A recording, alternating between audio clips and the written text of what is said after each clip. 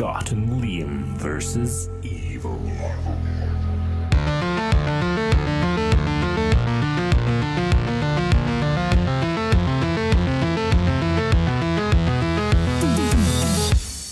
So we're back. Sorry we've been away for a while. I shat myself. Literally shat myself. And it turns out that I had COVID. Which, shitting yourself isn't a symptom of COVID, Scott, is it? I think, it wasn't to begin with, but I think it is now.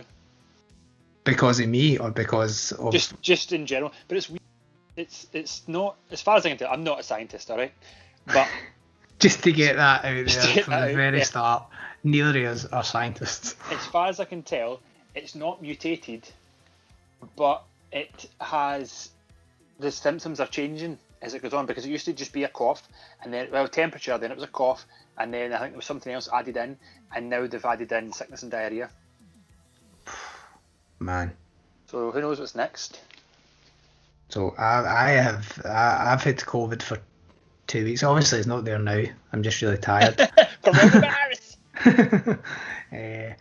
But yeah, so that's why we've been away, because I have been an absolute bag of literal shit, because I have had sickness and diarrhea. Well, I had sickness and diarrhea for a good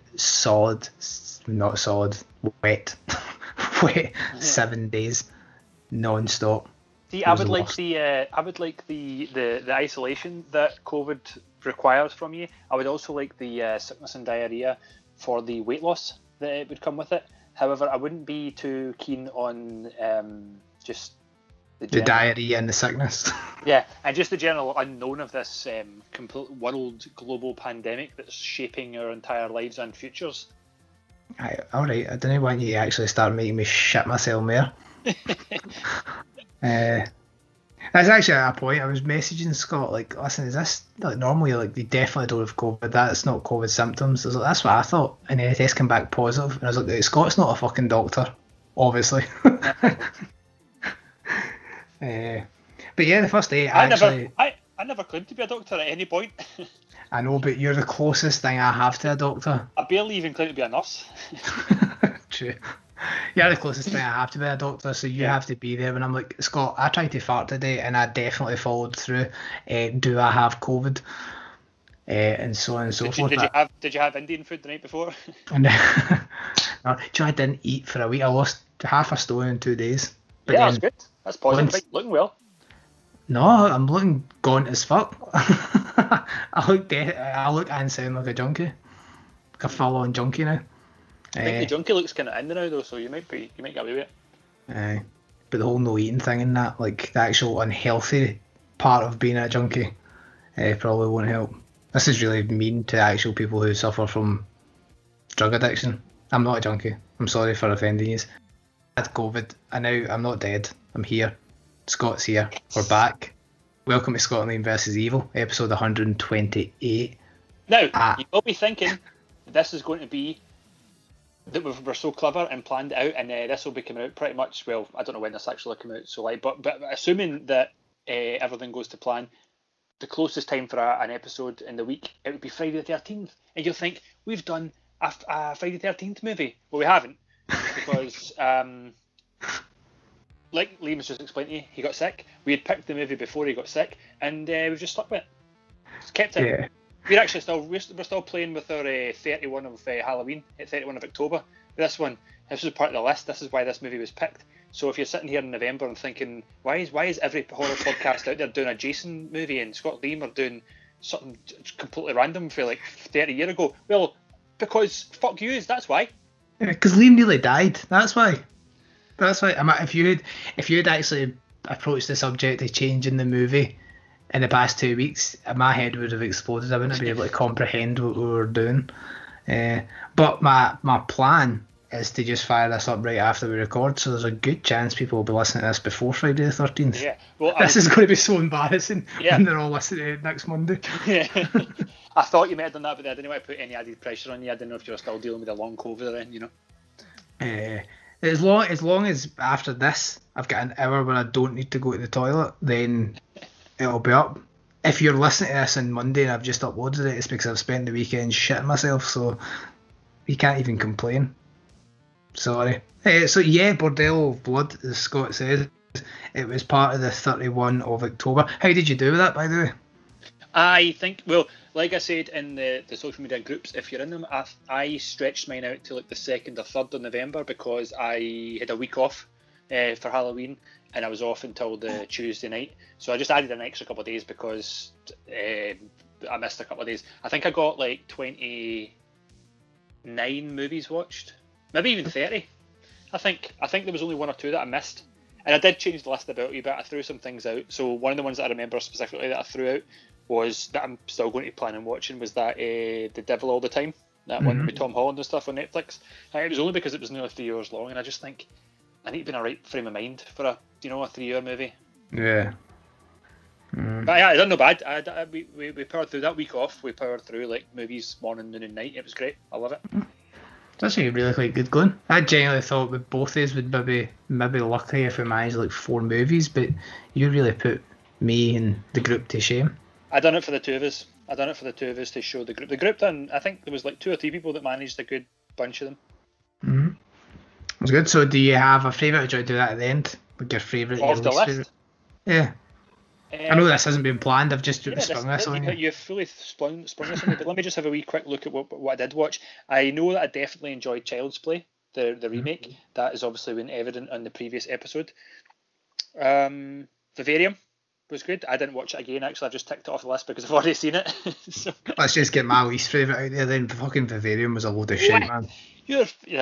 I don't know. I like the look of it. I like the acting. Although the wee boy, I would never tire of punching through that skull. And then just the end. I don't know what to spoil it, but the end to me is just, well, you're on your fucking own. So I might as well not have watched the movie because I went in not knowing what was going on and I left not knowing what was going on. So I could have watched something else. See, I think I need to watch it maybe another 2 or 3 times to try and see if I can understand the ending. I think that I have fond memories of Vivarium because we went to see it at like the Scottish premiere and the director and Imogen Poots was there. And I think that just that way it's like a Fright Fest movie then to me because it was like was it the week before or the day before Fright Fest? I went to see this. So I think that's why I like it so much, not because it was good. I'm not gonna lie, I'd rather shit myself another 6 days and have to fucking sit through that for another twice. I'll tell you what ones was also was good. I'm thinking of Ending Things. Did you watch that? I've not watched that, but you've obviously sung its praises, so I'm looking forward to it. Yeah, weird. I don't think I understood it at all, but I enjoyed it. Which is weird because I didn't understand Vivarium at all and I fucking hated it. Well, not hate is a strong word. Yeah. To me, it was like 2.5 because I'll never watch it again. I tell you what, I did watch though, and I really enjoyed, and I'm glad that I enjoyed it. I finally ran to Death of a Vlogger because I didn't get to see it at Fright Fest because I had to leave early because I was shitting myself. But no, I don't think I had COVID back then in February, but I might have. But I don't think I did. I had to leave early and I didn't get to see it. I really liked it. I can't remember what your issues were at the time, but I remember you weren't overly fussed on it. But terrible acting. Terrible script. Yeah. Terrible story. Yeah, alright, okay. I thought it was really good. I got a couple of frights. I got a couple of genuine frights in the house watching it. I think it's because, was it not like the last movie of that first night, and because it was late, they should have put the movies back to front, because before that was the Chronic. Yeah, which was excellent, and if I watched that at any time I would have loved it, whereas Death of a Vlogger I would have to watch fresh and be excited at just being at Fright Fest to like it, whereas at that point in the night I'm like, right, well I could just be going home just now rather than watching people that I actually recognise for the Cat House acting worse than what we would act if it was... I'm kind of worried. That's why I'm upset. Not upset. That's why I'm worried about actually filming the wee short movie that we're going to film once COVID restrictions are over. Because when we put it in Fright Fest, it'll be like people will be sitting watching. I recognise those boys. Those boys might be just didn't introduce this, but they're here every year. They make fun of me for asking questions. I hate this short. See if we just put at the end of it, R.I.P. Liam of COVID. Just put this big thing that I've died. I can easily fake my own death. Nobody can slag us because somebody died during it. So it's just, it'll be fine. And we'll win Fright Fest. Hoping that they've not listened to this and know that I'm going to fake my own death just to get the likes. That's why else would you fake your own death in 2020? It's for the likes, obviously. So always for the And likes. to avoid tax. Yeah. So Bordello of Blood is from 1996. It's directed by Gilbert Adler. I had a look. Hasn't really done anything else. He's more like a producer of now quite hefty big budget things. But his directing and kind of writing career slowed down after this.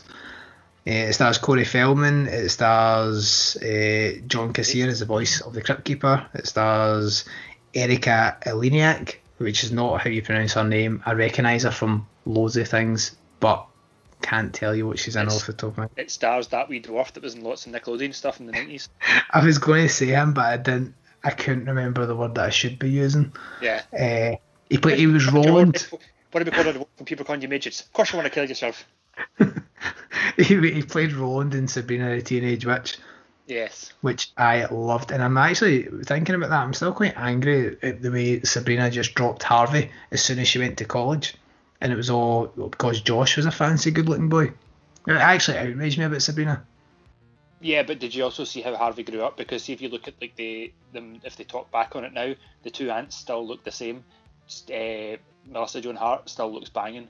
Harvey is like bald and fat. Aye, but that's because for years Sabrina really wanted to get into Harvey. Harvey the Acousty role as the eye candy in Sabrina, and as soon as Sabrina goes to college, fuck Harvey, man. There's way better looking folk out there than this Ogilvy high school, and he just gets dropped. That's life though. I know, but it's quite cruel when it comes to you through a kids witch program. It's cruel if you're Harvey, but no if you're Sabrina. I don't know. Was Josh not a bit of a bastard too? I don't know who Josh is. I don't think I watched that much, to be fair. Oh, really? Josh was the handsome one at college. I do remember she'd done the same thing to her best friend, because she had the best friend with the curly hair at one point, Jenny, I think her name was, and there was a different best friend at one point too. Yeah, was it not? Oh, I can't remember her name. I think that was like because I think one of them gets sacked for being like a junkie or something. I don't know. I made that up. It's not nonsense, because I went to university and I didn't have any pals, and I dropped out because I was staying in the halls. It was shit, and a day that stayed in the room with me was a fucking weirdo. So Sabrina is not reflective of the college university life at all. There were no handsome men in my coffee shop.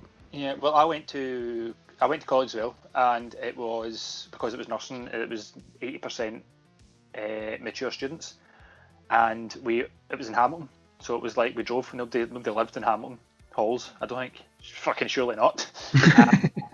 And so my college experience was not that of the typical student life either. Right? Well, now we've got that out of the way. Bordello of Blood. With faith in pals, Bordello of Blood. So have you watched Bordello of Blood before, whenever we actually decided for this episode, which could have been months ago? I've got no concept of time right now. Yes, I've watched it before. I have watched it, I think, possibly only once, and it was one of those ones I watched way back, like on VHS, in my pal's house, like in late primary school, maybe even early high school. Well, it would obviously be high school, because you never had any pals at college, so it would have to be pre-college. So I watched it way back, probably. Well, when did this come out? The 90s? Yes, it was. I know you're going to call me out for reading it off. 1996. So probably wouldn't have been far off it coming out then, when it got to VHS in the UK. That's Cool. when I watched it first. So that was it, and then nothing until tonight. And I remembered bits and bobs. I remembered The Shoot. I remembered. That was it. The Shoot. I remember The Shoot. And it wasn't how I remembered it either. So we'll play the trailer for Bordello of Blood right now. If you haven't seen it, you can go watch it. If you don't really care and want to listen to it, just listen to the trailer, and then we'll be right back. From a secret grave in a distant land, Hell's Madam has risen again. And now she's back in business at the Bordello of Blood, where customers go in. Evening, boys. This is deep. But they don't come out. Mr. Gutman, have you found my brother yet? He and a friend of his evidently went to a local brothel. Are you ready? Welcome to a new chapter in terror. At least now she'll know what's eating him. She is. Lucy, I'm home. Let's party. I had Mexican for lunch. I'm gonna take you for a test ride. You know, you make it sound really enticing. From Universal Pictures, It's holy water, man. Dennis Miller. You are right here. Ching. Tales from the Crypt presents Bordello of Blood. You looking cool tonight, man. You must know Mickey Rourke, huh? Evil Bites. Go for it. So Bordello of Blood. Right. My notes start. Now, my note, I've already said my first note, that's why I was a bit confused there. But you know how I go. I'll say it again for sake of keeping things to task. Now, you might also notice that I'm talking about shite tonight. I've had a couple of cans and a glass of wine already tonight. This is the rare drunken episodes. Certainly for me. You're probably working again tomorrow. So one of us may or may not shit himself during this episode, and the other one is drunk. So it is actually a regular episode of Scotland vs. Evil. It's always one is. Note 1. That wee dwarf was in lots of Nickelodeon stuff in the 90s. Yes, we've already discussed this. Note 2. They seem unfazed by the skeletons adorning the path. Now this is it because it starts off with the kind of group going into the jungle, going looking for something, and they're giving it all, oh, the jungle is so scary and dark, we need to get to this temple, and there's just like full-on skeletons just next to them, and nobody's bothering their fucking ass. Is that not just a thing in jungles though? Like, regardless of where you are in the jungle, there will just be skeletons lying about. It was in Indiana Jones, it's been in every other movie, so maybe just all jungles come with skeletons. Yeah, like just the way that all mountains come with skeletons. Yeah. Yeah. And they Is there a story behind that, or was that just a sweeping generalisation of mountains? No, just like if you climb Mount Everest, like some of the path markers are dead bodies. Which is weird, man. Would you, if you climbed Everest and you died up there, would you want to be left up there as a marker, or would you want to be carried back down? I suppose. And the people carry me back down. you demand. So who would you be up there with? Let's say it's you.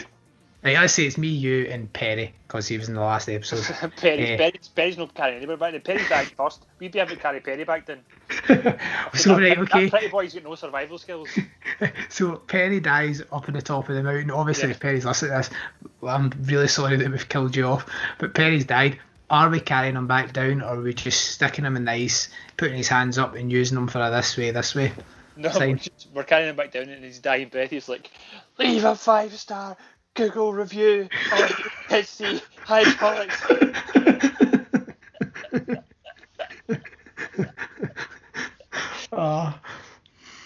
Shots fired. But yeah, so you would want to be carried back down? Yeah. Yeah, because I want my body shot into space, of course. Can't leave it up a mountain.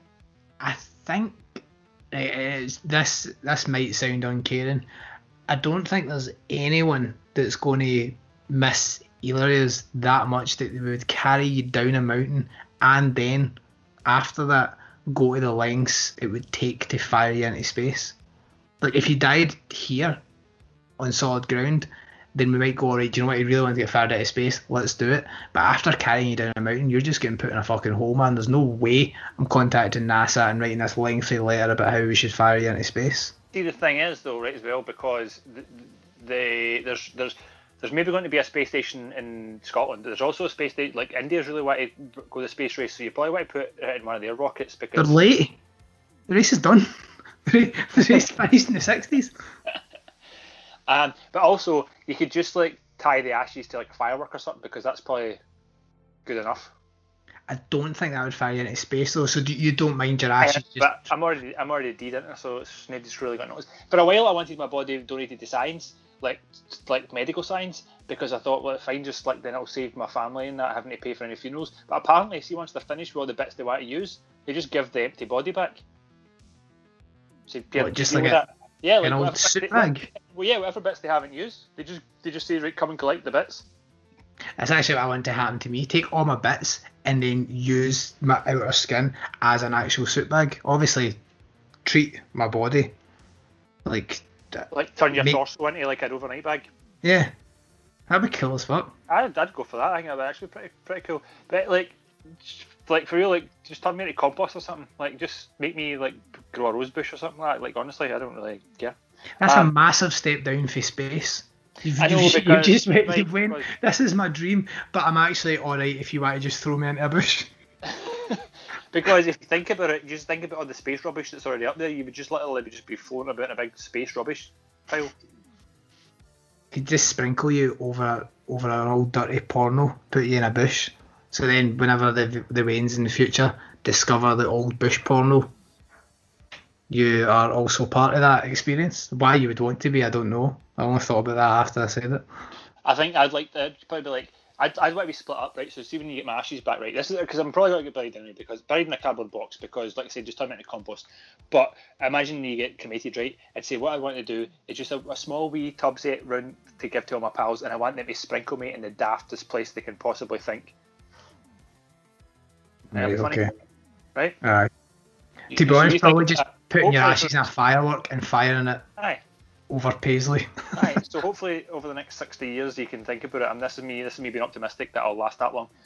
You can think about what you want to do with your wee vial of my ashes, where you want to put them. Oh, so we all get a vial each? Yeah. You all got a small bit each, and then like William Wallace spread about the four corners of the UK to it as a warning. Just you spread me about what these can think as a warning to. I don't know. I think I would go to the Build-A-Bear workshop, get just this, I don't know, a bear or like a wee baby Yoda or something, and rather than put the wee heart thing that they get you to put in it, I would put your wee vial of ashes in a recording of your voice. I would just sit it on the couch and it'd just be like you were there with me all the time. That's nice, lovely, endearing and creepy all at the same time. I would sing you songs and all that. But you've got plenty. You've got 120 odd episodes to get your voice recordings from. So do you know what? I would get a recording of all the stutters and all the things you said wrong, and I'd like you to do the same with me. And every time you press the bear, it's just this series of bap-ba-dip-ba-dip-ba-dip-ba-doops. Amazing. So yeah, that's how we're going to die now. Bordello of Blood. So they say they're in the jungle. They're looking for, and this is the quote: "The most horrible woman the world has ever known." They always have Margaret Thatcher. You're just saying that because you know your wife doesn't listen. Yeah, but it's also just that's a daft joke. Like, literally, my mother-in-law is the nicest person you could ever meet. Like, that's. Yeah, I agree with that. It's backwards, honestly. It's backwards for how a mother-in-law is supposed to be. But so they apparently to kill this vampire, you have to cut her heart into 4 pieces and spread them out. It's kind of like what happened to my ashes. But see when they put the heart together again, it kind of joins back together. And see the graphics, the effects of the heart rejoining, they're not that bad considering the age that this movie is. Yep. I actually thought that all the start of this, the effects are so gloriously 90s, but they still look like really well done and fun. Yeah, because once she comes back to life, she grabs one of the adventurers and squeezes his head till his eyes pop out. And it looks good though. It does. It doesn't look like a real head popping, but it's fun and it's good to watch. It's a good laugh. So then she comes back to life, right? And then she's wanting to like kill everybody, and then the wee dwarf shows her this kind of key that's like a cross key thing that's full of, I don't know, holy water or something. If it's so powerful and so dangerous to her, why does her, the queen of the vampires, not know what it is to begin with? I know. I don't have an answer for that. It's a total plot hole. And then, boom, we're in some bar, and the Crypt Keeper's talking to a mummy, and the mummy's pitching the story to the Crypt Keeper as if that's. I'm like, what? That's not the movie. Like, is it? I don't know if it started yet. And so then they start playing rock paper scissors to like cut body parts off if they lose, and then they start Bordello of Blood. And the thing is though, right? And I'm skipping forward notes here. Like, I'm not skipping forward notes, but I'm skipping forward like my knowledge of the movie. That actually was the beginning of Bordello of Blood, but that wee jump to go to the Crypt Keeper to go back into the story is very off-putting. I didn't enjoy that. See if they just done it for the start, Crypt Keeper, even if they just done the Moyes pitching the story from the start, and then just run right through an hour and a half and then back to Crypt Keeper at the end, I'd have been game for that. But to go from intro to story, Crypt Keeper nonsense, back into the story without letting you know that actually it was a continuation of the same story. See, in the cartoon, did the cartoon just start with the Crypt Keeper, or did the cartoon start with like an intro to the story and then go to the Crypt Keeper? I think it did just start with the Crypt Keeper, didn't it? Yeah, I think so, yeah. And it's saying, because that would, I don't get that either. I don't understand why they didn't just start with, right, here's the Crypt Keeper, he opens his book, and now Bordello of Blood. Yeah. And I think I like the because I don't think I watched the cartoon that often, but there was a couple of like TV shows or movies, wasn't there, in the same way of like TV show, like anthologies and that. Yeah, and I'm sure it was the Crypt Keeper introduced the story, banging the story. Maybe it was different because this is a 90-minute story rather than a 20-minute story. Maybe. Or a 30-minute story. I'd love it if the animated one is available in box set. If anyone knows if that is the case, let me know, because I would buy it, because I used to love the animated series. Yeah, I think I watched it like once or twice, but yeah, I mean the idea of the Crypt Keeper and the Tales for the Crypt's just bang on. Mm-hmm. Right, so we get into this movie, and my note here, once it starts, I've wrote Corey Feldman. That's about all I remember from this movie. Oh, and there's a shoot in it somewhere. Glad you brought him up. Remember, he wanted 800 quid to appear in our music video? Yeah. Still regret not doing that. I'd have paid that. I'd have paid that a second. Everybody else turned us down. Yeah, I know. Who got back? No, tell a lie. Who got back to us? Chunk. Chunk got back to us, said, I don't do acting anymore, but thanks for reaching out, and cheers for enjoying the movie enough to write a song about it. Data got back, or his agent got back and says no, he just concentrates on choreographing stunt work now, but thanks for reaching out. Josh Brolin didn't get back. I mean, what the fuck's he up to these days? Just being Josh Brolin, to be honest, which is pretty badass. John Aston as well never got back. He's too famous for us. That's Corey Feldman would have done it for 800 quid. He probably could have talked him right down to like fucking 40 quid a pack of fags and a bottle of Strongbow. Just say, yes, we're very sorry, we believe you were raped. That seems as if he's all he's going on about these days on Twitter. It was right at the cusp before he fully lost his mind, so we would probably have... We actually could have been the last legit thing that Corey Feldman filmed before he went batshit crazy. He was going to dress up like Michael Jackson, though, wasn't he? That's the thing. He'd have dressed up like Michael Jackson, and we'd have looked at it and says, "Fuck, have we paid for, man?" I think it'd still be worth it just to have Corey Feldman dressed as Michael Jackson in your music video. But yeah, Corey Feldman's in this as he was in. In fact, he wasn't in a whole lot in the 90s, was he? Well, this was probably actually a bit different for him. No, well, where was it? Right, obviously the Goonies, and obviously Stand By Me. He was obviously the wee baldy boy in Friday the 13th 4. Of course. He was in The Burbs. Yep. He was in loads of movies with Corey Haim. There's like License to Drive, hundreds all of them. All in the 80s, but they weren't all in the 80s. Surely they were not in the 80s, because in 86 he was like 11 years old. So how can he be in all these movies where he's like 15 to 20? I think he must have been early 90s. So this one might have been like the last one before he disappeared, and then before he came back in the 2000s being a fucking mental case. Stand By Me was 86, Lost Boys was 87, Goonies was 85, Gremlins was 84. He's been in a lot of fucking amazing movies. Was he in Yeah, apparently he was. He was Pete Fountain. That it makes me think that it says Fountain. Don't remember the boy's name from Gremlins, but yeah, of course he was the wee boy. Like they don't put water on him. Apparently his mouth in the Goonies 2, which I didn't know was actually happening, so this has been quite good. In the 90s it was like shit. Meatballs 4, Round Trip to Heaven, Loaded Weapon 1, Step Monster. I think I want to watch all those movies, to be fair. He was then Todd in a TV episode of Tales from the Crypt in 1994. Loads of other shit I've not heard of until Bordello of Blood. So his career was actually dwindling. Yeah.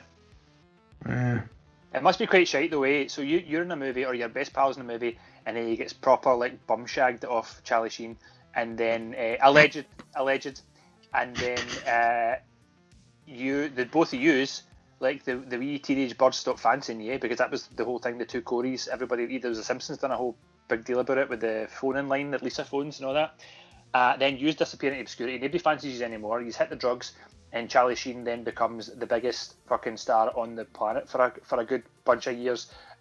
Also, he's ripped as fuck in Hot Shots and Hot Shots Part 2. But then he goes on to be in 2.5 Men, which is mental. He even pulls off bowling shirts. Like, I don't know how he did that. All the time, while also being fucking mentally off his tits on drugs. So the drugs isn't even the reason that you fucked it up. It's because Charlie Sheen's doing it with drugs, and he's a fucking bum rapist. Like, imagine how fucking... Any one of you fucking go mental and dress up with Michael Jackson. Is it worse to be a bum rapist rather than just a rapist? Like, is the addition of the word bum...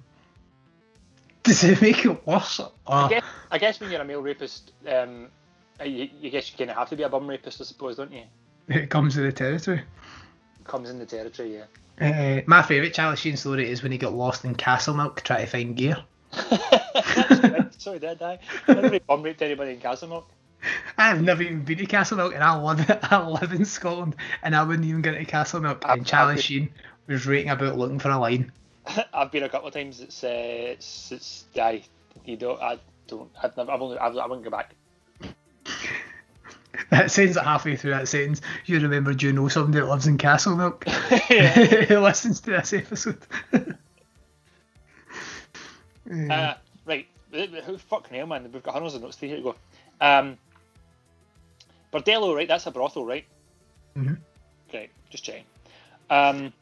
Corey Feldman has had more fashion phases than I have. But this is quite a cool look that he's rocking in this, and it kind of works for 2020. Mm-hmm. It works more than his Michael Jackson look that he is actually rocking. Yeah, 100%. So they're standing in the bar, right? And I don't know what age they're supposed to be, but they look as if they're in their mid-20s, right? Mm-hmm. But they cheers in the bar when they're here's to getting laid sooner or later. I'm like, it's like Rock American Pie, only for old losers. Yeah. Like, that's fine if you're high school. Like, see when you're like 16, 17, 18, and you're like, oh man, yeah, let's try and get to have sex. Right? Those movies work. But when you're clearly over 21, because you're in America and you're in a bar drinking, and you're like cheers into getting laid sooner or later, that's just like, even if you haven't had sex and you want to have sex by this point, if you're like standing cheersing about it, like, oh, one day conquest, I'm going to get it, yeah, boo, yeah. And then, do you know what I mean? Like, if that's the case, you're like, the three of you are a fucking bunch of losers. Doesn't matter how cool you dress, you're a fucking full-on loser. Beat it. You're acting like we've never stood in the middle of the cat house floor and cheers to us having sex that night. Yeah, I know, but I just think that we're so much cooler than... We get away with it at 25, yeah. It's alright. Right, so then the guy's like, right, so this is the weird guy. So this is the point, the weird guy, this is like the, fuck, I forget his name, I should have looked this up. It's like the Dracula story. Renfield. Like, so the wee Renfield guy's in the bar, he's like a wee rocker with the cut off denim vest and stuff and the patches and all that, and he usually looks fucked up, and he comes over and says, you talking about getting laid? He's like, yeah, I'm talking about getting fucked. And he's like, they're like, all right. He's like, there's a place, and gives them the address. And then the two of them are like, fucking right then, we're going here. And the other two are like, nah man, that guy's not half his tits, man. I'll wait. I'll go into town. I'll go into the city, and you know, like, I'll find a girlfriend, a nice girl, you know, to settle down with me, and eventually have sex when the time comes. They're like, nah man, this wee guy's told us where to go. We're going there. I'm like, Jesus, fuck's sake. So they turn up at this house, right? It's a funeral home. There's a mansion that works as a funeral home, and they have to ask for this certain like funeral. I can't remember, the Donner Wake or something like that, probably, because the Cunningham Wake. Cunningham Wake. So they ask for this, and then this wee creepy boy, this creepy old man, takes them through the back, tells them to get in a coffin. This is probably the thing is, see, until you get into the actual bordello, right? You could probably allowed to say no and leave at any point. You haven't seen anything, so like at this point, like the creepy shit can still be undone. You walk into this funeral home, and the guy says, "Get in a coffin." Are you getting in? No, absolutely not. Like, after I asked the question, I thought, do you know what? Maybe I would, because you don't really get to see these. I mean, imagine going to like one of those kind of funny bars in like Prague or like Amsterdam or something like that. You know, the ones where you order your food, your drinks, and it comes around in a wee train, choo choo, and like up to the side of your table, and you take your booze off and go, this is cool. This is a gimmick. Maybe it'd be like that. I know, but that's different. If you're in a room full of other people getting in coffins, you go, that's a gimmick. If you're in a room yourself with a coffin and you get in it, that's not a gimmick. That's you're giving yourself to the bum rapists. And also, I know what me and you are like in pubs. If people even look at us, there's no way either of us are getting in that fucking coffin. We're both shiting ourselves and walking straight out of that bordello. Like, nah, it's fine, mate. It's fine. I'll just, I don't need this in my life. You make a good point. If there was loads of coffins and people getting in and out of them, then you'd be like, this is a gimmick. This is cool.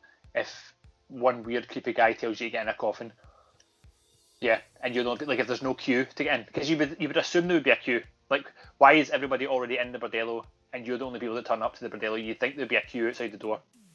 If there was a queue to get in a coffin, I'd obviously go, right, well, there's something quite cool happening there because there's people who really want to get in it. But again, maybe that should just be a life lesson. If a man approaches you and tries to get you in a coffin, don't get in it unless there are multiple coffins. Then go for it. If there's a queue, do it. It's fully human nature, isn't it? Like, if you see other people doing it, you want to do it because it's a complete fear of missing out. It's full on FOMO. Do you think you would have FOMO if there was a room full of coffins, though? Or do you think you would just be like, right, do you know what, I'm actually right to miss this out? They can tell me what happened after it, and then I can go, alright, a wee bit gutted, but also at the same time, I respect myself for not just climbing in this old man's coffin. The only thing that would make it different to me is because if, like, for example, we were in like a city somewhere, like we went over to like Budapest or whatever, and there was like we went to a bar, and it was like a gimmick, and you had to climb in a coffin or climb in something weird that was a wee bit dodgy, and go through walk through like a dark warehouse before you get to the rave or the party or the pub or whatever it is. You'd be like, right, okay, I'm not sure, but you'd have that option to walk out onto the street that's full of pubs and full of restaurants, because you wouldn't, you know what I mean? They have driven outside of town to a mansion in the middle of nowhere, so like that's the difference, because you're like, I don't like there is something weird about this. Like if it was on the strip, and you'd be like, well, at least there can't be anything too dodgy, because I'm still in the middle of I'm still in the centre here. It's not like hostel. It's not like a fucking factory in the middle of nowhere that I've went to, because then you're fucked. So never travel to somewhere. Always, if it's a gimmick with people. Never travel to a room full of coffins. Only do it in a pub that is advertising a room full of coffins on the outside. How come the police never shut this down? The big giant mansion out in the middle of nowhere with all the lights on at night, pretending to be a funeral home when clearly funerals don't happen at night. Yeah, it was full of cars as well, but presumably of people who never made it back out. Mad. Cars were still there when the cop was investigating, surely, weren't they? I think they were. It should have been. So, they jump in the coffin. Coffin's a chute. It goes into the fire and then it goes, slides down, and they jump out the coffin, and they're in this kind of basement party where, you're typical 90s bordello, you know the type. Lasses walking about with their boobs out. Hundreds of boobs. But do you know what? See, at this point still, I don't think that it seems like a good party. There's a lot of fat, hairy, half-nude old men kicking about down there. I don't think a brothel is ever a good party. That could just be me being a prude, but I don't think you're ever going to a brothel going, right, that's it, this is going to be good. This is going to be a fun, exhilarating time. I know, yeah. It's just full-on sleaze, isn't it? Yeah. Remember we nearly took into one in Marbella? I was fully fucked at my tits, but I feel as if I remember people trying to lure us into some place in Marbella. Oh, we were trying to push you in to get you fucked out your tits. Go on, Scott, that'd be a great place to go. You always said you would definitely jump into an old man's coffin. Get in there. I'm glad we didn't do it. Yeah. I was drunk for about 4 days straight. You were gone. Like I couldn't feel my skin. No, I just felt kind of tingly like the whole time. I can actually tell you right now that you did get in an old man's coffin and you did get absolutely bum blasted. Oh yeah. You wouldn't know otherwise. I've never been right since. I've got a question, right? What is it with the huge nose studs that our main characters are wearing? Like the rocky nose studs, big skull nose studs. I'm assuming in either in this scene coming or later on, it's in a kind of morgue tray because there's a dead body and like the nose studs lying in like a kind of tray, so that it was like identifying the body. But like surely there was like other things they could have done that would have done the same trick. They just maybe big huge nose studs were a thing in the 90s for rock people, but I don't know. Oh, remember Return of the Living Dead, where you've got the punk guy that's got to look at what really is an actual gate, chain and padlock running from his nose in his ears. So maybe it was just a thing where go big or go home. Yeah. So the main vampire comes out and she's like she either licks somebody or licks her lips or something. But this huge tongue thing, that's a strange new addition to the vampire lore that they've added in here. I don't know if I like it. Looks weird. Makes it a bit sexy though, doesn't it? I mean, I guess. I mean, they don't really do anything sexy with it, but I mean, I guess. Sure, they could. Your imagination could run wild with that one, I suppose. Mm. The PI is a creep, but that was okay in the 90s. Checking out her legs, then telling her she's not his type when she's not interested. Yeah, now, there's a lot of that in this film. I don't know what this is, right? I don't remember this. This is in quotation marks, so I'm assuming it's something from the movie directly.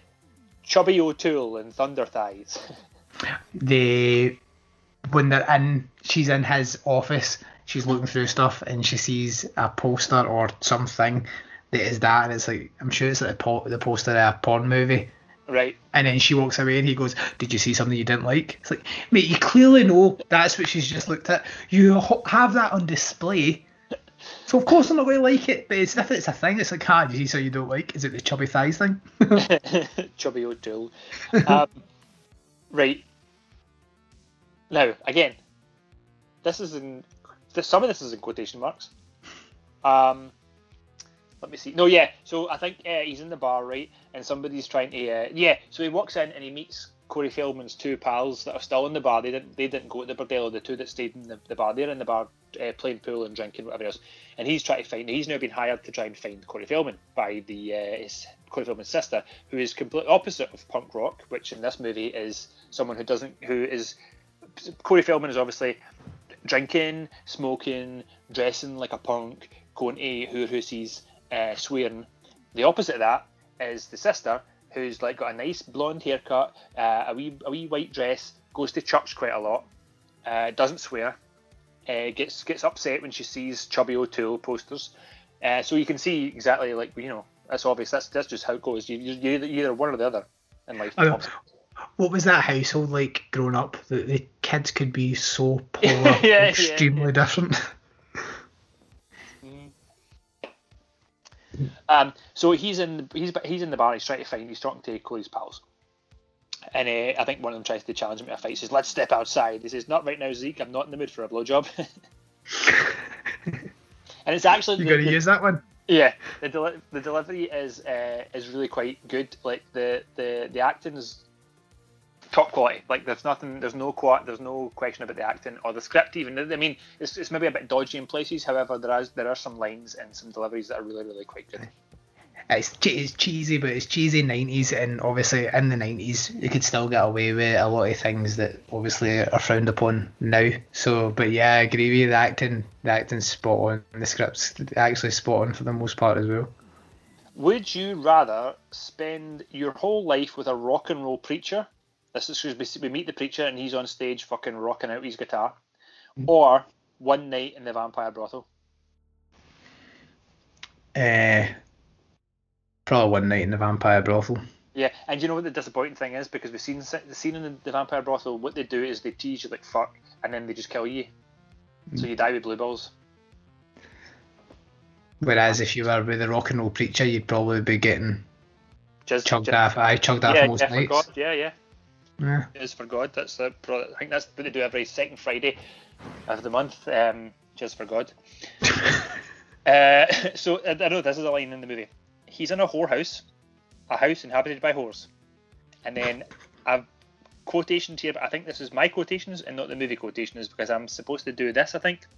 There's some whores in this house. There's some whores in this house. There's some whores in this house.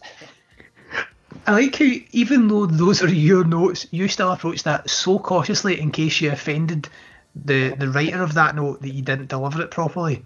Who is you? Yeah. Do you think future Scott is going to be really angry that you didn't do it right when you remember why you put it in quotation marks? Oh, yeah. Do you mean sober Scott once I listen to this back? Yeah. Yeah. This is so now about this point in the movie we discover that the Undertaker, who kind of obviously like sends all the guys down in the coffin chutes, he's a necrophiliac. He's wanking off a body or fingering a body, I think, at this point.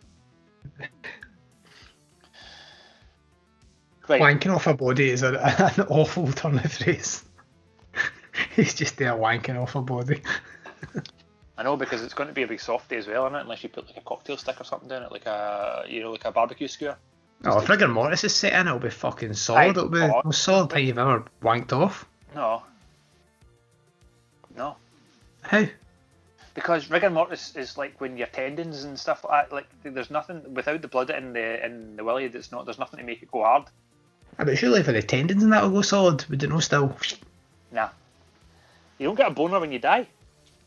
Really? Yeah. What's the fucking point? Now.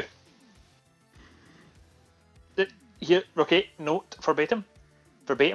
I don't want to sound like a sexist 90s misogynist. But I'm going to. But I feel like the head vampire's not hot enough. She's no Terry Hatcher, that's for sure. Is she the one superstar for the 90s that you could think of there? Well, to be a head vampire, yeah. Nah, I'm sorry. Jet from Gladiators. Was Jet for Gladiators ever in a vampire movie? No, but if I was thinking about who I would like to be the head vampire. Because Terry Hatcher was the vampire in From Dusk Till Dawn, that's my comparison. Was Terry Hatcher the vampire in From Dusk Till Dawn? You think he's Salma Hayek? Yes. Totally different race and nationality. The fucking Terry Hatcher. Who's Terry Hatcher again? Superman? Woman for Desperate Housewives. For Lois and Clark? Aye. Oh shit.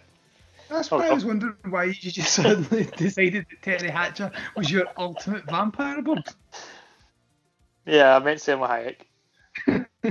They kind of look the same though, don't they? They kind of look the same. No?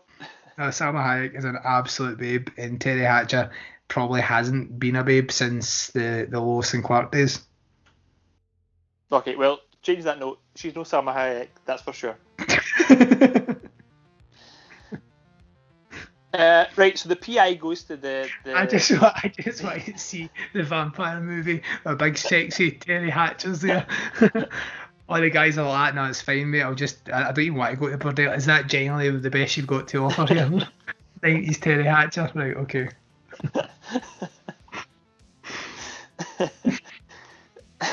You went that, did you play? See, if you went to, imagine you're just strutting down like Amsterdam, the new right in 2020, and some guy says, "Hey guys, you want to come in? We got Terry Hatcher on stage tonight." You'd be like, "Yeah, fuck, I would. How much?" Are you going? You'd be like, "Fuck the lassie from Dawn, from Dusk Till Dawn." No worries, I'm on my way in.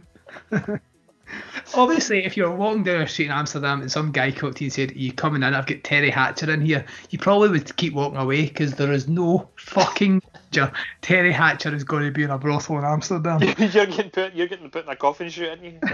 Put in vampire fucking brothel. Right. The PI goes to the mortuary, like the entryway to the brothel, and he just gets in the coffin like it's no weird.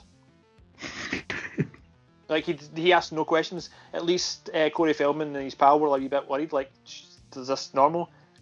PI's just like, yep, I've done it. There's hundreds of gimmicks like this. Hooters all across America, day all the time. He's watching movies like fucking Chubby Poon and Thunder Thighs or whatever it was called. So it's also. Did you notice as well when he goes in the shoot? It's full of hot buff guys. I didn't actually. Yeah, well, yeah, because when Corey Feldman did it, was like hairy, fat, old men. When the PI goes down, it's like fucking Gladiators. Ah. Right, somebody gets their head pulled off. Right. Like their actual head, like not like we're not still brothel in here.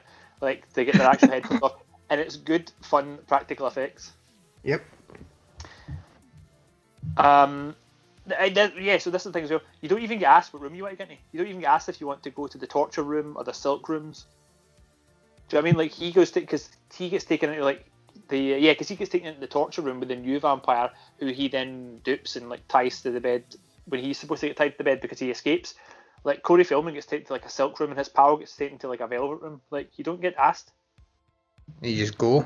Yeah. But are you really that bored? Are you going to a brothel because you really, really, really want to be in the silk room? Or are you going because you want Terry Hatcher? I guess if you're paying, you want the choice. I think it's more you're paying for the girl or the man. Now that we're being progressive, I don't really think like you're not going to a brothel going, oh, see if the fucking Egyptian room is taken. I'm not doing it. I'm just going straight back home. I'm only getting my mind away in the Pharaoh's room. I think if you're a regular, then that's probably what you end up doing. If you're a once only type of person that's like doesn't even want to be there, you're probably like, yeah, that'll do. Let's in and out, please, thank you, see you later. And you won't even know until afterwards. You think, fuck man, I could have went to the Egyptian room. I don't think there'd be any regulars in your one, because as soon as you went the first night and it was Terry Hatcher that came out, you'd be like, I'm not fucking coming back.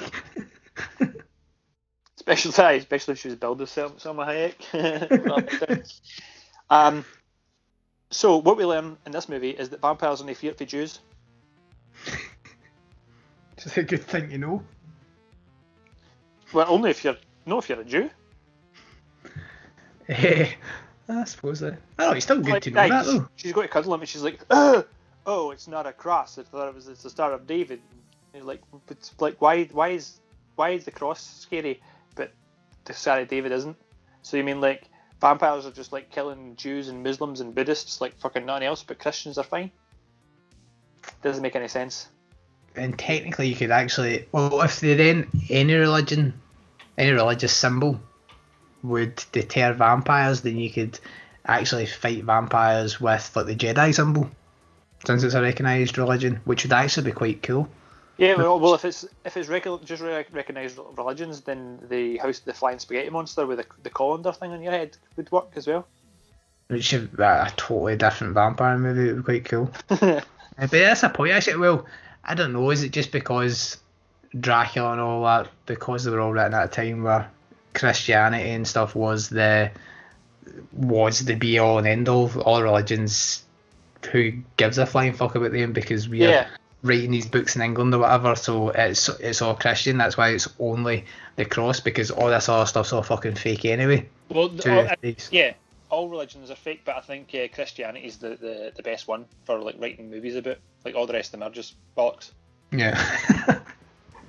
So if you can hear constant noises to this, I don't know if I can remove them. Those noises are actually the inside of me.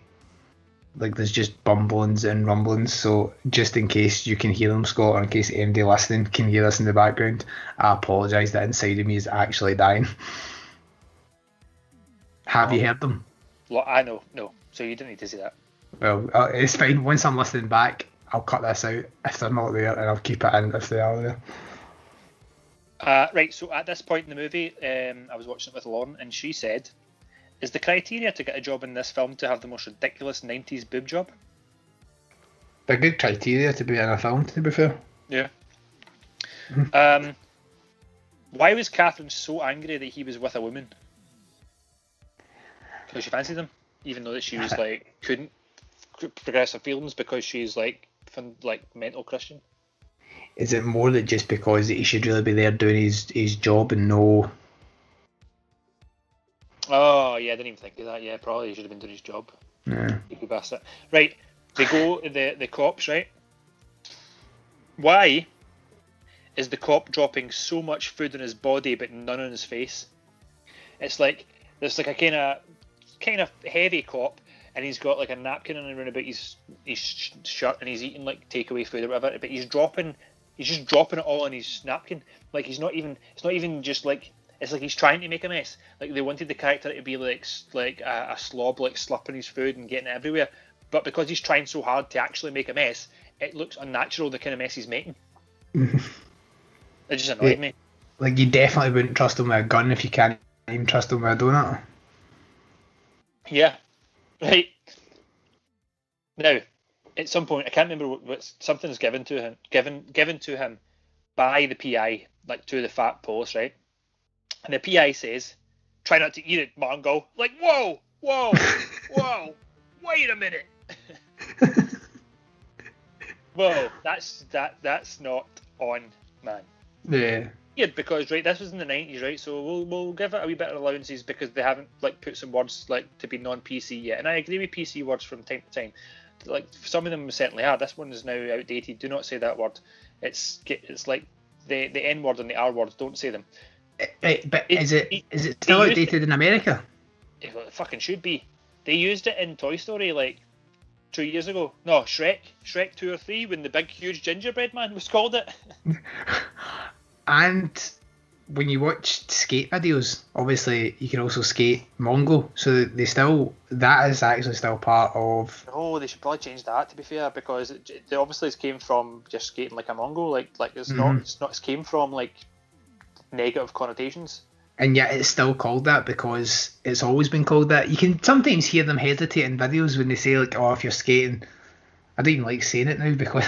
Well, honestly, you should treat it the same as fully like vetoed words. And I don't know how. They need to invent something else. The skate culture needs to invent something else, like skating, like. I don't know. What else means? Silly. What does it mean? Silly No, skating. It's from pushing from the back foot, isn't it? Pushing from the front foot. Pushing from your front foot, yeah. So your back foot's on the board, and you push with your front foot. So you get regular, goofy, and then Mongo. So you could just change it to regular, goofy, and silly skateboarding. Or you skate silly, because you do. If you do it, you're silly.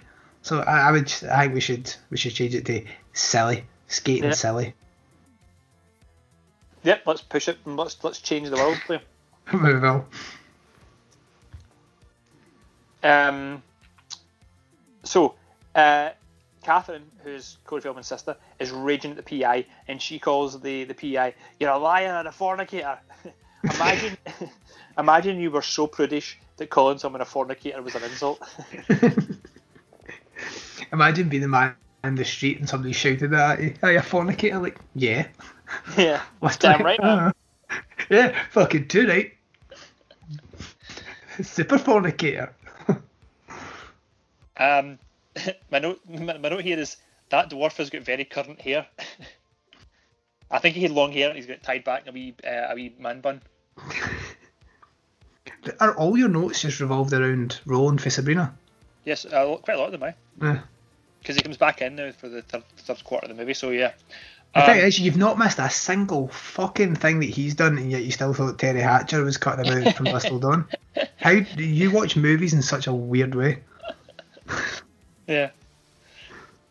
I was actually thinking in the car today when I was driving, because I knew we were doing this episode tonight, and I was thinking about the Terry Hatcher thing, and I was like thinking in my head, I was almost practicing lines because I knew that was in my notes, and I was like, is it Terry Hatcher or is it Terry Hatchett? I was like, no, her name's no Hatchett, it's no Terry Weax. I mean, that's definitely not right. I was like, and then it turns out I was the complete wrong person. It would be even better if you had said Terry Hatchett, because that would have threw it off 10 times more.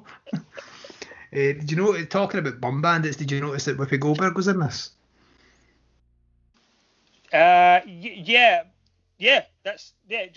Just you hang fire just a second. That's like 3 notes away. Oh, right, sorry.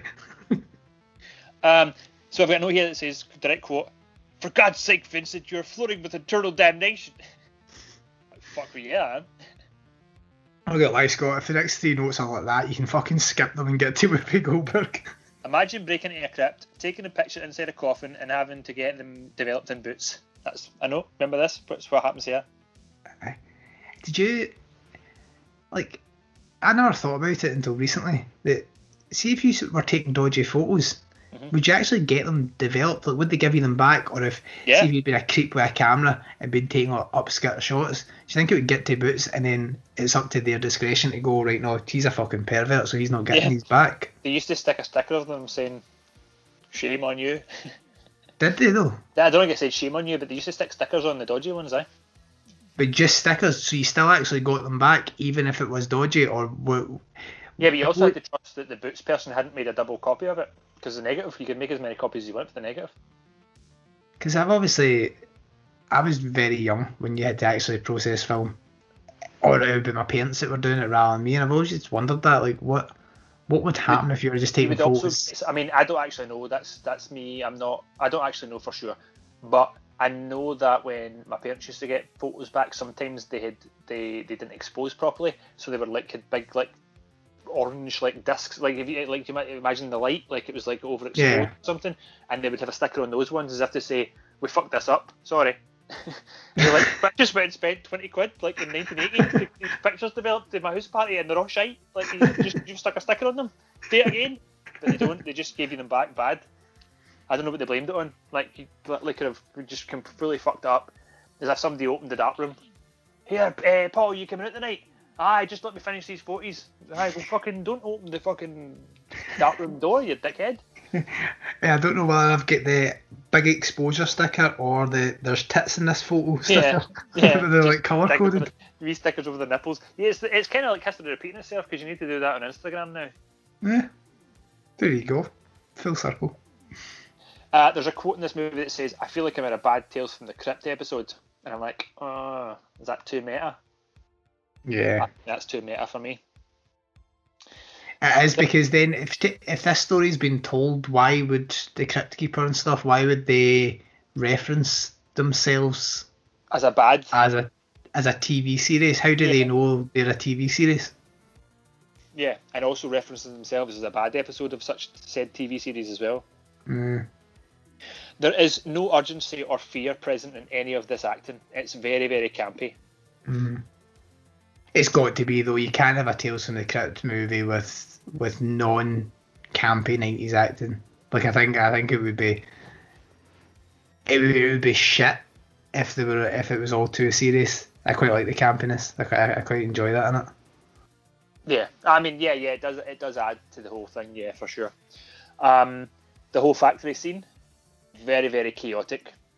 Yep. Now, I don't really know what this note means. It just says, "Needle in the brain? Haha, aye, okay." I have no idea what that is. Then I've got a quote here that says, "Why doesn't she just move out of the sun? She's obviously standing in like a window and just move out the sun. You'll be fine. Like, why are you standing in the sun?" And also the blinds are actually only kinked ever so slightly, so the sun wouldn't burn her anywhere near as bad as it does, because you would only get the wee glimmers of light on the skin. Yeah. Next note. Here we go. What the fuck is Whoopi Goldberg doing here? Why is she in it? She's in it for like fucking 8 seconds. No idea. Completely no idea. I can only assume. I like to think that stuff like that happens. There's maybe 2 or 3 movies getting filmed in the same like fucking big massive warehouse, and she's just like, "Oh hey, producer man, you worked with me in Ghost. Like, what he's filming? Oh, we're filming a Tales from the Crypt episode movie. Like, oh, can I just jump in here? Does anybody I can get a cameo? I just pop in here. We'll just film you. We're just filming the now. Just jump into this scene if you want. All right, aye, cool. It's telling. It's about brothel vampires. Oh, cool. It's telling that you've obviously never watched Ghost if you think Ghost and Tales from the Crypt Bordello of Blood have the same producer. But I don't understand why she's there. And the only reason I called her a bum bandit earlier is because she was in Sister Act, and I assume that nuns are prone to bashing bums the same way that priests are. Yeah, take that. Catholicism. Yeah, Catholicism. Fucking pedo rapists. Now, next note. Practical effects. Brilliant wee dummy getting ran down. Then the dwarf gets booted. Oh yeah, I remember. I thought it was the dwarf that was getting ran down. It wasn't. It's the guy who runs the funeral parlour. So he stands at the door and he's like, "Oh, what's happening here?" And they drive a car through the front door, and it's just like a dummy standing there. It just gets fucking properly like mowed down, and then they come bursting out the car and just boot the dwarf Like it's not even like a dummy dwarf. It's like he's just sitting there. Somebody just boots him up the arse or something like that. That's brilliant. It's really good. And it's like they go in. I think they've got super soakers full of holy water, and it's and the rock and roll preacher and the PI get together with the Corey Feldman's sister, and they just burst in to fucking destroy everybody, and they get the song Ballroom Blitz playing. Mm-hmm. The effects during the Ballroom Blitz scene are awesome. However, I'd like to ask, why are all the vampires dying differently from the same ammo, and why is it killing them when it hits their clothes? Yeah. Why are the vampires filled with gunpowder and exploding like a firework, as opposed to the way vampires should actually like melt or explode? Like, why is there a spark? Why does it die with a spark? Actually, I thought the effect started to get a wee bit shit here. Like, it started going downhill. Yeah. Why did Corey Feldman not burst into flames? Also, I seem to have missed the notes on this part. There was certainly a part where his sister was going to get killed, and it was very, very incestuous. Like, he was like, "Can you wait to like get her boobs out and all that?" That was weird. That's Corey Feldman. I could probably. I didn't know what I was going to say there. There's a broken arm effect here though that looks really, really good. Yep. Someone gets cut in half with the axe, but then managed to disappear. I don't know what that means. Then he goes in the bit. So they're in the mega church. This is where it ends, and they laser a wee cross on her back, and that's how she gets killed, because the laser, like the cross, like blows in half, and it also cuts her heart into 4 pieces, which is the only way to kill the head vampire. The practical effects of her dying. No, sorry, my note. That's a finished sentence. Practical effects of her dying. I don't know if they're good or bad. I don't know. I might have been having a drink while I was watching this movie as well. I'm not sure. I can't believe you've sat in your car all day thinking of funny ways to talk about Terry Hatcher, rather than actually just read through your fucking notes and make sense of them. I know. I really should. See, especially like if it's been like 2 or 3 weeks since I've actually watched the movie, I definitely should read through my notes. To be fair, that is my fault. This should have been recorded weeks ago, so yeah, I'll take the blame for Scott's terrible note taking this week. How dare you catch the most deadly and contagious disease that this world has ever faced in the last 100 years? You fucking dick. I know. No, don't blame it on that. Blame my note taking, and blame the beers that I've been drinking. That's clearly the fault. I've got one more note. Will you hear it? Read it first to yourself. Yeah. Is it okay to read? Yeah. Does it make sense? Yeah. It's not just a sentence, it just stops halfway through? No. Okay. Good. So basically, where they kill all the vampires, so they save the day. Catherine and the PI like head off into the sunset. My note is, that relationship is now based on shared high emotional experience. He's going to get bored of her when the sex is born. It's quite a poignant way to finish Bordello of Blood. Yeah. Bordello of Blood 2. Left her. It's a movie about heartbreak. Yeah. Just I need to find a new Bordello. So, are you cool for your final summation then? Yeah, I'll just batter into what I've written here. Without pre-reading, here we go. Good fun, good effects. No real frights or believable characters. Played more for laughs, and I'm okay with that. I wonder how many of the actresses in this movie said "me too" after it was obviously, the Harvey Weinstein stuff came out. Not really any character development, but a very small redemption arc for JC. It's a good laugh, and I probably felt the same on first watch as I did now. Enjoyable, but not brilliant. If it wasn't a Tales from the Crypt movie, I think it would have been more forgotten. 2.5 extra nipples out of 5. Forgot to actually say that during the actual movie. There was some vampire had 3 nipples, and there was no reason whatsoever for her to have 3 nipples. It's probably just it's a fantasy thing, isn't it? The vampire woman. No, but as in the vampire woman is obviously, it's meant to be like she is the lustiest, most beautiful thing, Terry Hatcher, that you can ever envision. And obviously, what is better than a nice, lovely, beautiful woman with 2 nipples? A third one, just for when you get bored of the other 2. That's obviously what they all thought, and that's why sometimes vampire ladies have 3 nipples. I think it's a weird trope. It's like Total Recall, man. It's like but the lassies get 3 boobs. You make me feel like I've got an extra hand. I'm like, you make me feel as if there's something fucking serious wrong with you, hen. But think about all the other women aliens in Total Recall. How many of them do you remember? It's the same in Mallrats when they go to the fortune teller that's got 3 nipples, and it turns out it's just a fake nipple. It's just people listen, people hang on every word and believe because there's something weird about a 3rd nipple.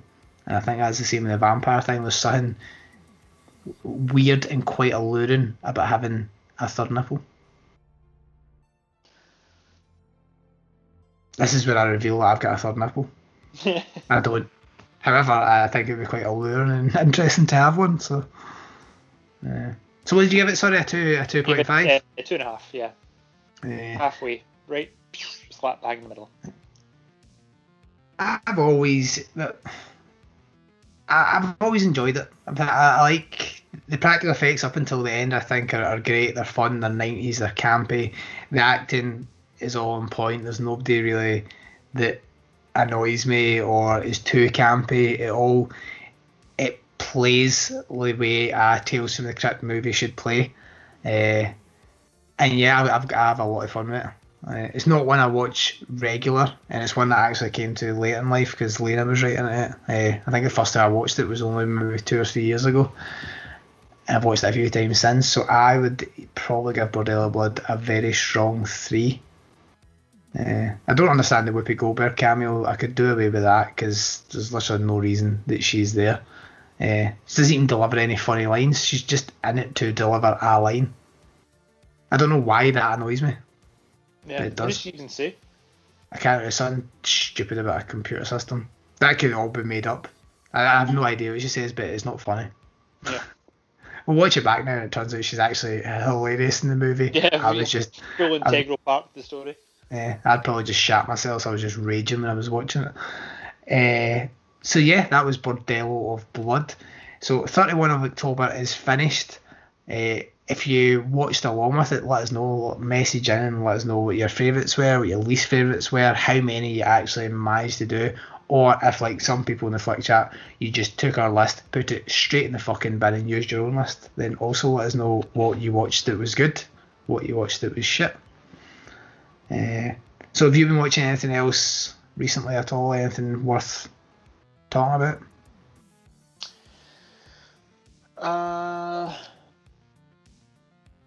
No. Excellent. That was Scott and Liam versus Evil. See you guys next week. Bye. I watched a comedy series on Netflix last night. Did you ever watch I Think You Should Leave Now? I Think You Should Leave Now? No, I didn't know. I'm sure it's called I Think You Should Leave Now. It was a comedy thing that came on Netflix. I watched it randomly. I'm pretty sure we've talked about it. It was fucking hilarious. I watched it a good few times because it never stops being funny. This is called Auntie Donna's Big Ol' House of Fun, and it's 3 Australian comedians that seem to be like the collective group. It's called Auntie Donna, as in your Aunt Donna. Mm-hmm. It's produced by Ed Helms, obviously from The Hangover and The Office, and it's like you watch the trailer for it. About 30 seconds in, I was like, these guys will annoy fuck out of me. There's no way I'll find this funny. And immediately I just put an episode on, and we're about 4 episodes deep, I think. And it really is genuinely laugh out loud funny at times. It's just zany and surreal. There's some people who fucking hate it, but I think you might quite like it. So you should check that out. Unless you don't like zany comedy. Like if you like things like The Mighty Bush, I think you should leave right now. If you like things like that, you'll really like it. If you like your comedy, if you like Monty Python, I think you'll quite like it. But if you like your comedy kind of straighter and more obvious, not more obvious, more straight to what I'm looking for. I might give it a go. I might try it, but I will say that I don't like Mighty Bush or Monty Python, so it might not be for me. Try it. But when you say Australian, I do like Chris Lilly, so if it's anything like that, then I'll love it. See, I don't like him. I don't really find that funny. However, it is actually similar in ways. Anyway, I watched that, so if you want to watch a comedy thing, try that. If you don't like it, it's not my fault because I've warned you that you might not like it. But other than that, I've just been watching silent movies. It's just back-to-back Buster Keaton since I've discovered Buster Keaton.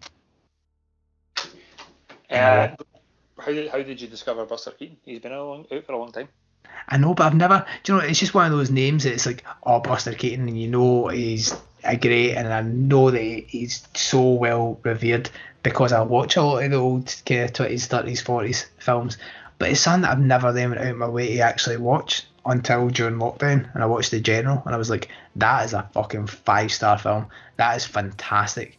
And I started watching more of them, and then bought all the box sets, and then read his autobiography, and actually went a wee bit where it's became quite an obsession, where I'm now just watching like the old fucking 2-reelers that used to play before the movies, like the right old things that last like 10 minutes. I'm now watching through every single Buster Keaton thing I can find because I think he's a fucking genius. And if you've never watched a Buster Keaton film, most of them are available on Amazon Prime just now. Watch The General, watch Sherlock Jr. They're honestly, his filmmaking, like some of the stuff that Buster Keaton was doing, people still couldn't do now, and it's fascinating to watch. I think we should do a spin-off where it's just Scott and Liam listen to Liam talk about Buster Keaton movies. Nobody would want to listen to that. He's also got a name that could be very current. Like if Buster Keaton was like a grime artist, he'd be like, yeah, alright. Do you know who gave him the name Buster? Who? Harry Houdini. Ah, no way. There you go. A bit of tidbit information. Harry Houdini was his dad's business partner for a bit. They sold like old snake oil. You always need to know somebody. You don't just get famous. You always need to know somebody. You look at everybody that's famous, and everybody, there's 90% of the time that person knows somebody. But Harry Houdini wasn't he famous at the time? Aye. So who was famous first, Harry Houdini or Buster Keaton? I think it was Harry Houdini, to be fair. But I don't think that's how he got into movies. Anyway, if you like old movies, if you like silent movies, and if you're actually just a fan of cinema and you've never watched a Buster Keaton film, do yourself a favour and just do it. The stunts that man was doing himself are incredible. Like madness. I think we should just turn this podcast into a Buster Keaton podcast.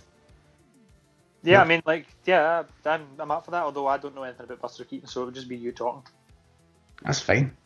After hearing your notes today, that's a good thing. Yeah, I don't know anything about the movies I've actually watched, so yeah, I could talk about Buster Keaton. That's fine. I just remember something that I did watch, and I think that it's been long enough that I don't think that we have talked about it. I watched The Haunting of Bly Manor. What did you think? It was alright. It wasn't very scary. It was like scary in episode maybe 1 and 2, and then maybe like one wee jump at the end. Not even a jump at the end, like kind of creepy at the end. To me, it felt a bit like if The Haunting of Hill House was a high school production of a horror thing, then that new one was the primary school version of it. It just felt so tame, but exactly the same. Like I gave up after 2 episodes. I was like, Haunting Hill House was alright, but I've seen it, and to me it just felt too similar. The same actors, the same kind of core concept. I was a wee bit disheartened with it. I felt like Haunting of Hill House was a lot scarier. Like I went to watch it the first time, and I know that I don't remember how many scares there were in it. I know there's a big one like towards like the near the end. We still need to power through it. We started it, me and Lauren. We've not finished it. We just went straight on to Bly Manor. I'm looking forward to going back to Hill House to see that through. But yeah, I think Hill House was so much better than Bly Manor. But I mean, it was okay. But I read about the things that people were annoying people, the accents mainly for the kids. I can totally get it because they were really fucking pains in the ass. I really like Mike Flanagan, but I'm all for people using the same cast at times. But to me, it's getting a bit. Right, every single thing has the same cast. It's like, right, okay, we get it. Let's use some other people. Let's do something a bit different, because to me, it's making everything feel too samey because it's not new faces. And I know that's a really immature way to look at it, but I need something different to then go, fucking hell, that was a Mike Flanagan thing. It was fucking amazing. Whereas right now I'm like, he's now just kind of putting out the same stuff, and that upsets me to say that because he is so talented. There's no nobody says that the cast that he's picked are fucking excellent. Like, why use them in the game? Just use I know. this. I know. I don't get it myself, but obviously I am not a director, and I am not a director at the level of Mike Flanagan, so he's obviously got his reasons. He has his reasons. But change it up. Get Terry Hatcher in there, the sexiest vampire any of us have ever seen. I hope Darren listens to this episode and within 5 minutes there's a Photoshop of Salma Hayek with Terry Hatcher's head and from Dusk Till Dawn, just to show you how ridiculous a concept that actually is. Yeah, me and you as George Clooney and Quentin Tarantino. Who's George Clooney? Probably you get glasses actually, you're definitely Quentin Tarantino. Yeah. That's unfortunate. Photoshop maybe a big foot in my gub or something. With a big foot in my gub. So the next episode is episode 129. I don't have COVID anymore, I don't think, so it shouldn't be so long till the next one, unless obviously Scott gets it, in which case you might get an episode this year. Who knows? Do you know what you're picking yet, Scott? No. Excellent. Great. So there's no secret reveal just now. So we'll be back hopefully in a week or two with episode 129. Thanks for listening. Thanks for chatting in the group. There's still a lot of good interaction going on. And again, sorry we have been away, but I did physically shit myself one day, so you've got to just kind of let that happen. I'm okay now. So there's actually, after Duncan mentioned it in the podcast on the stairs, I had a few folk messaging to check I wasn't dead, and I really appreciate that, so thank you very much for checking. And those that didn't check, I'm not dead. Yeah, it was totally, we were, that's what we wanted people to think, that you were dead. I suppose it would help with the downloads. Maybe I will still fake my death. Yeah. Obviously it doesn't matter now because we've just said it, so if anybody's listened to the previous episodes, they won't download the next ones because they'll know I'm not actually dead. So were we talking about faking our death at the start of this episode? We've talked about faking our death quite a lot through this. It's actually been the kind of recurring theme. Neither of us fucking paid attention to the movie. We just talked about how we want to die and how we want our ashes scattered. Oh yeah. I remember. Scott, it was only an hour ago, man. Yeah, I know, but I've had quite a bit to drink. Anyway, Scotland are playing Serbia right now, and if Scotland win, it's the first time since 1998 that they are in a major competition. So I think we should end this episode so we can go and watch Serbia win 2-0, because that's what's going to fucking happen. Because that's Scotland. I'm holding out hope that we get in so that we can definitely go to the Euros next year, because it'll be great. Let's go to Budapest. Where are the Euros getting played? Oh, they're getting played in London and Glasgow. Aye, but let's go to Budapest to watch them anyway. It'll be good fun. That is actually a holiday that you are really seriously planning into. Yeah, I tried to plan this year. It didn't happen because of fucking COVID, so we're planning. Yeah. So you did. I did. Well, here's hoping. So maybe by the time I listen to this episode, Scotland are actually in a major competition. Maybe. Yeah. And also maybe Terry Hatcher's been cast as the fucking Queen Vampire, and I knew from Dusk Till Dawn. One of the things might happen, and one definitely will not. I just googled Terry Hatcher vampire. She's never played a vampire. Come on, Scotland! I'm gonna feel the breeze of the Hebrides, the vast side of the world. Woo! Why did you put on a Scottish accent when you are Scottish? I'm no Highland Scottish. I'm Glasgow Scottish. It's different. It's completely different. You should know this. I forgot. You can only support the national team if you're from the Highlands. Yeah. So yeah. Anyway, we'll see you guys in a couple of weeks. Bye. Bye. We're going to the Argentine, and we'll really shake them up when we win the World Cup, 'cause Scotland are the greatest football team. I've heard it said that Beckenbauer's the best that's ever been. Some people think that Pelé is the greatest that they've seen. There's Bobby Moore and Charlton, they're England famous too. But Ali's Captain Army love the boys in Scotland's blue. We're on the march with Ali's Army. We're going to the Argentine, and we'll really shake them up when we win the World Cup, 'cause Scotland are the greatest football team.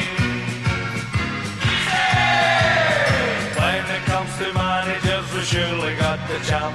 When Doherty and Dorman left to join some other camp, we had to get a man who could make all Scotland proud. He's our Muhammad Ali, he's Alistair McLeod.